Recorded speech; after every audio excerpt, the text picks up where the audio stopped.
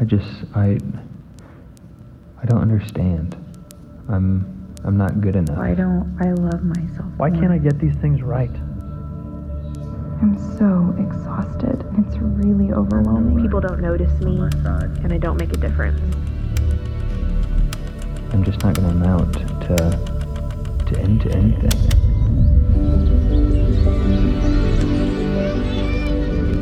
I actually have a lot to offer. Care about me. And I love you. I am a good I'm friend. not alone. God chooses me. I'm compassionate and caring. I'm a child of God.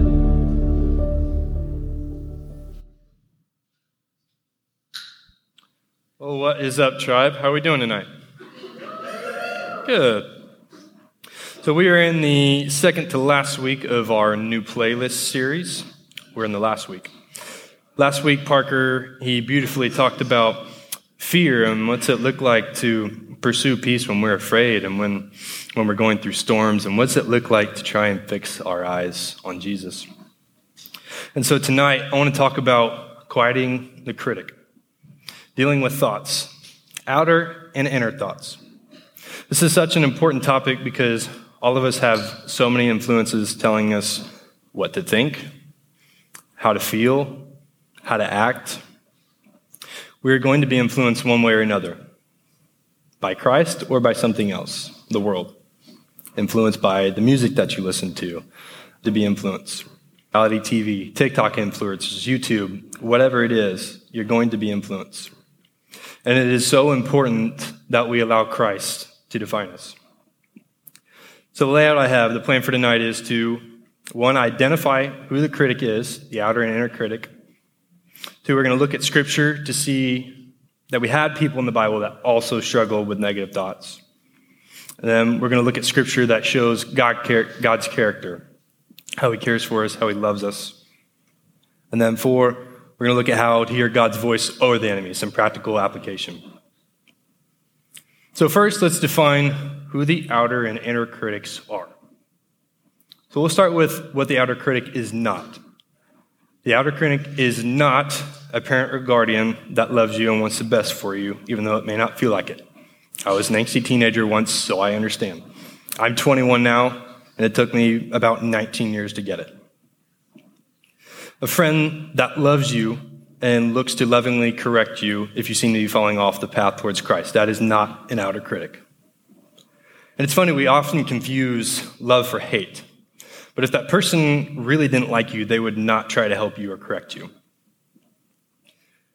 An outer critic is a person or thing that repeatedly makes you doubt yourself or see yourself as less than what God says that you are. The same thing as an inner critic applies. And a lot of the inner critic is actually you, influenced heavily by the enemy. See, Satan is looking to fill your mind with unhealthy thoughts.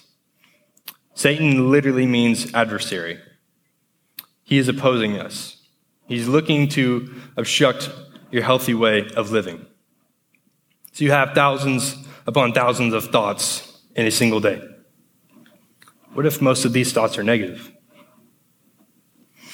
And when we let these thoughts repeat in our mind, we step out of God's will for us. Or we feel depression, or we feel sadness, or we feel fear. You won't look in Scripture and find that that's what God wants for you. He wants joy for you. Two, we allow the enemy to gain ground. John 10:10, it says that the enemy wants to steal, kill, and destroy. He wants to steal your peace. He wants you to be full of anxiety, to be full of fear. And not just steal it, but he wants to kill and destroy you. He wants you to just be obliterated, to not even be thinking about God, that God is just an afterthought. That's the same when trafficking is okay with murder, the same enemy that is okay with human trafficking. It's the same guy that wants you to suffer. And we know God is a victor, and we know how the story ends, but I would be a fool to tell you that the enemy doesn't have any power. And then when we let these thoughts repeat in our mind, it changes how we act towards others, right? We start comparing ourselves. We start hitting on each other. We get a little bit more harsh. And so for me personally, a thought that I used to have repeat in my mind a lot was body image issues. So in high school, I entered my freshman year standing at a towering 5'2" and weighing a whopping 100 pounds.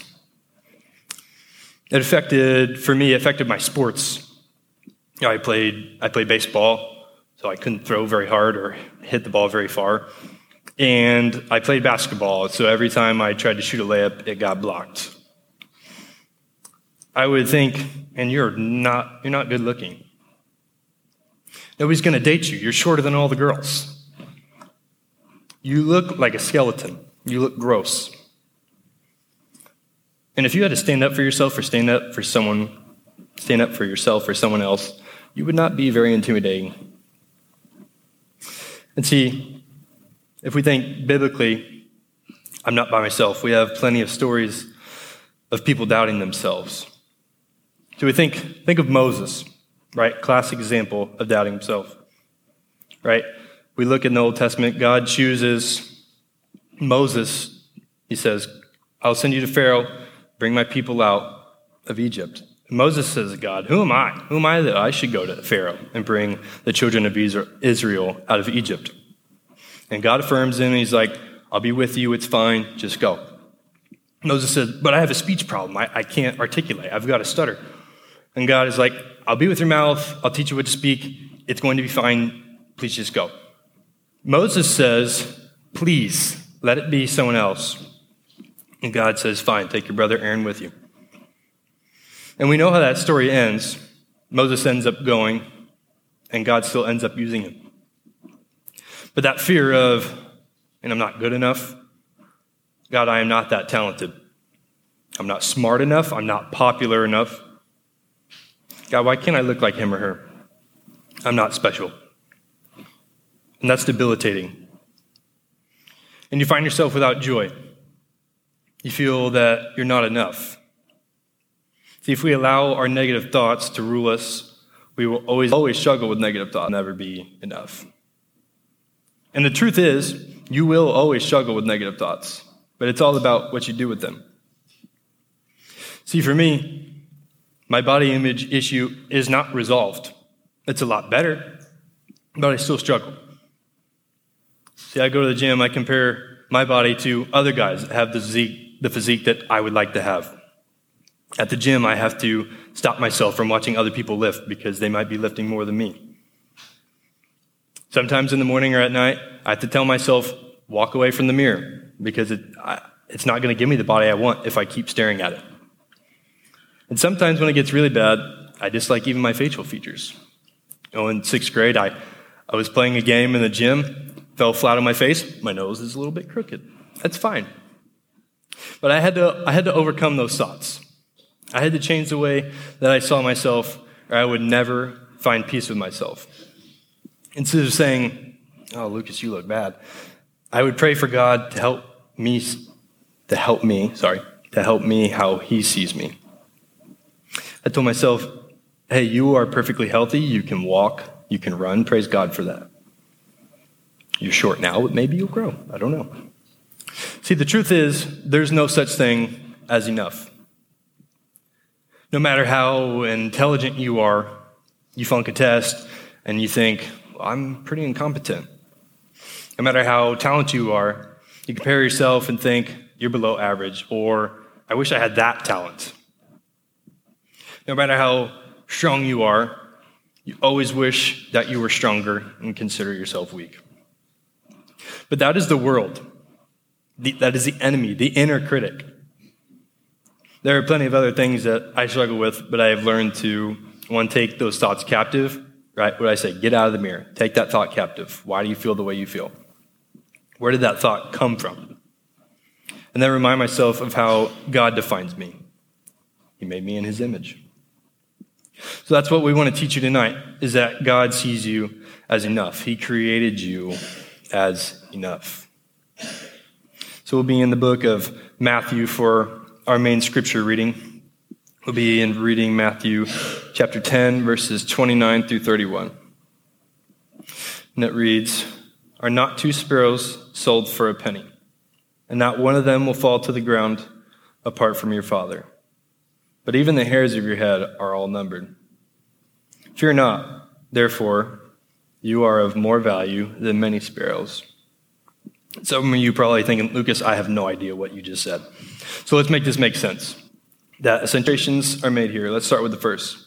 So sparrows are birds that essentially had no value. They were incredibly cheap. The poorest of Jews would eat them. So they basically had no use.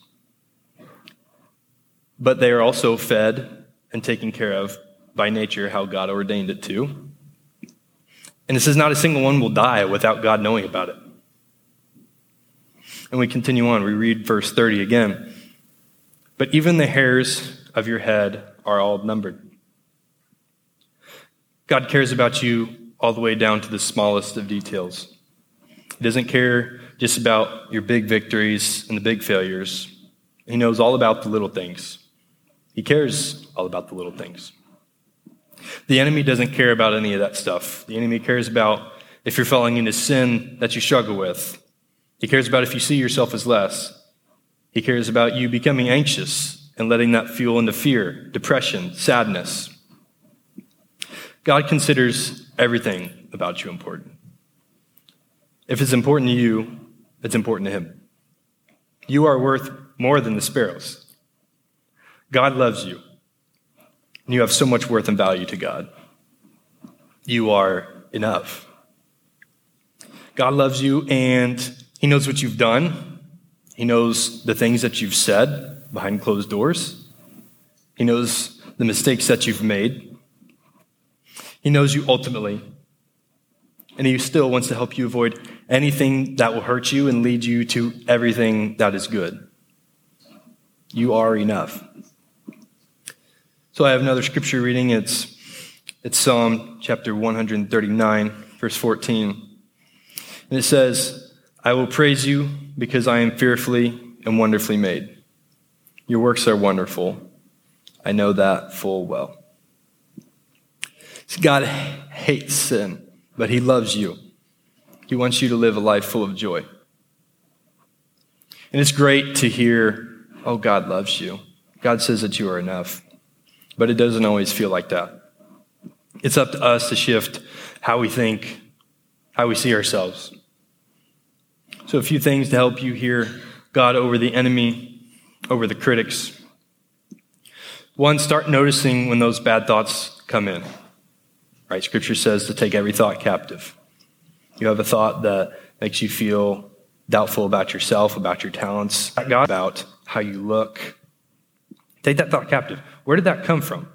Is that God speaking? And if it makes you feel not joy, it makes you feel fear and depression, it's probably not from God. And so after you're taking those thoughts captive, replace that with how God sees you. Look at Scripture. We said earlier, God made you in his image. Read Psalm 139:14. I will praise you because I am fearfully and wonderfully made. He looked at his creation and he saw that it was good. And then 3, pray. Pray to see yourself how God sees you. Pray those positive truths over your life. See, when you struggle to believe that you are enough, do these things to remind yourself of how God sees you. So right now, I'm going to ask our tribe leaders to begin to line up on the sides to be available for prayer to anyone who feels that they need to talk and pray. So as I begin to pray, I want you all to bow your heads with your palms up. So students, go ahead and close your eyes. Go ahead and close your eyes, bow your heads, and palms up if you feel comfortable. Leaders, I would ask that you extend a hand over our students. I would ask that you pray blessings over their life, pray over their negative thoughts as I pray. Let's pray.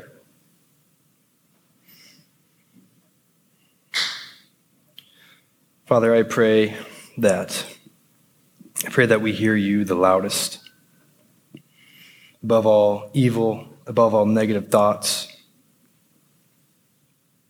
Father, I thank you that you define us. I thank you that we're so important to you that you made us in your image. Father, I pray over everyone in this room, all of our students, God, that you would just put a bubble of protection around their heart and mind.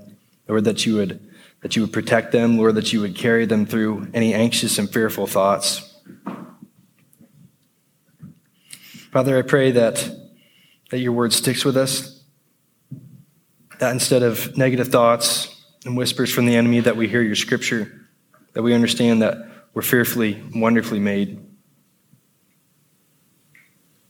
Father, I thank you for the way that you love us. It's in your name we pray. Amen.